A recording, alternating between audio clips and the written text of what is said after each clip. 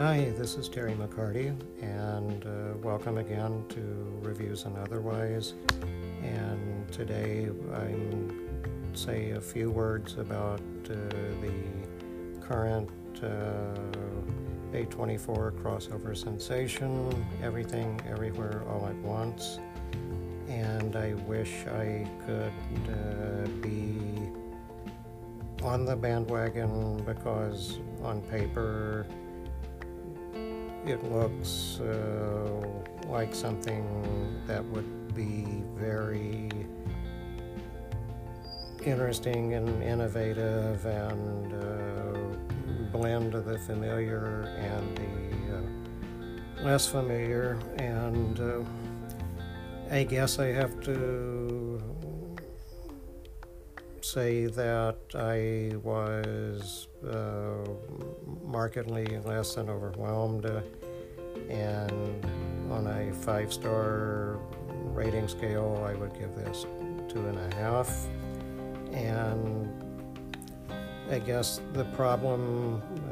with being older and north of 60 years of age is that there's no such thing as true originality, and Everything, Everywhere, All at Once is essentially a film that, in terms of thematics, cribs a bit from Coppola's Peggy Sue Got Married, but unlike Peggy Sue Got Married, which put a sort of bittersweet ending spin on the be content with your life choices, however inadequate they may be, with Everything, Everywhere, All at Once. It's, let's just say, it sort of climaxes in a more triumphal way, and the mother-daughter stuff involving Michelle Yeoh and Stephanie Sue toward the end, you get kind of uncomfortably reminded of the sort of reactionary ending of On Golden Pond, where Jane Fonda has to dive in water, so crotchety old real life and on camera father Henry Fonda will respect her. And anyway, as one knows, the film was Everything, Everywhere, All at Once was co-produced by the Russo brothers, Anthony and Joe Russo, who began as George Clooney proteges and graduated to house filmmakers at Marvel. And the two guys who wrote and directed this, known collectively as the Daniels, one gets the idea that they're getting all the flashiness, intercutting between multiverses and different character possibilities, and you could call it quickfire challenge editing, getting all of that out of their system before they follow the Russos into the Marvel studio experience. And you will see markedly less of that, and them being asked to do narratives that include at least one or other Marvel CU character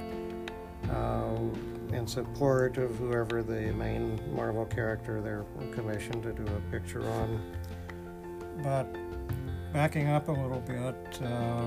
Everything Everywhere All at Once is Michelle Yeoh, Kwan making a welcome return to acting as her husband, Stephanie Sue as the lesbian daughter that Michelle has trouble coming to terms with, and the great actor James Hong as the old world father of Michelle.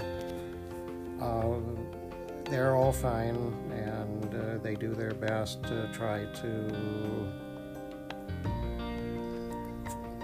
ground the story in humanity when it's like spinning and whirling and getting tricksy and stuff. And you could say that too for Jamie Lee Curtis, although in the early portion of the film, the Daniels have her kind of playing as a caricature before the human element gets located, but that's much deeper into the film. And anyway, it's once again, I don't like to feel like Bosley Crowther, who, for those who don't know, was the old New York Times critic who in the 60s pretty much sunk his career by panning Bonnie and Clyde, which, you know, even back then kind of had a mixture of telling a traditional gangster genre story with a certain amount of subversion, and Crowther just stuck his tongue out at the subversion, and then, you know, not long after he got, you know, drop kicked from the Times, and then they had the more with it, Renata Adler hired as a critic, and she, if I remember right, got into some controversy for like the following year, calling John Wayne's not all that great, the Green Berets vile and insane. But my ultimate thought on Everything Everywhere All at Once is if you see it in a theater, see it bargain price, and anyway, it's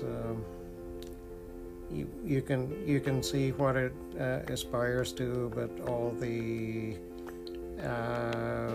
overlength, the whiz-bangery, which reaches a low point where mother and daughter are rocks in an alternate desert universe, and they communicate via subtitle, which is almost sort of like the Daniels paying homage to Snoopy talking to Woodstock in the old Peanuts comic strips, where you know, it's just, you know, it's something that should have been cut, but you know, cinematic vision and all of that. So anyway, just see it bargain in theaters and rent it bargain at home, and watch it like you're panning for gold. Sift the good moments away from the overindulgent ones, and the performances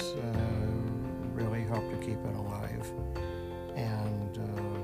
thanks so much for listening to this, and if you like what you're hearing, then please recommend it via your favorite form of social media, and I'll be back probably in another few days, and probably in the future likely to talk about the Nicolas Cage last action hero for adults, meta movie, the unbearable weight of massive talent after I see that. So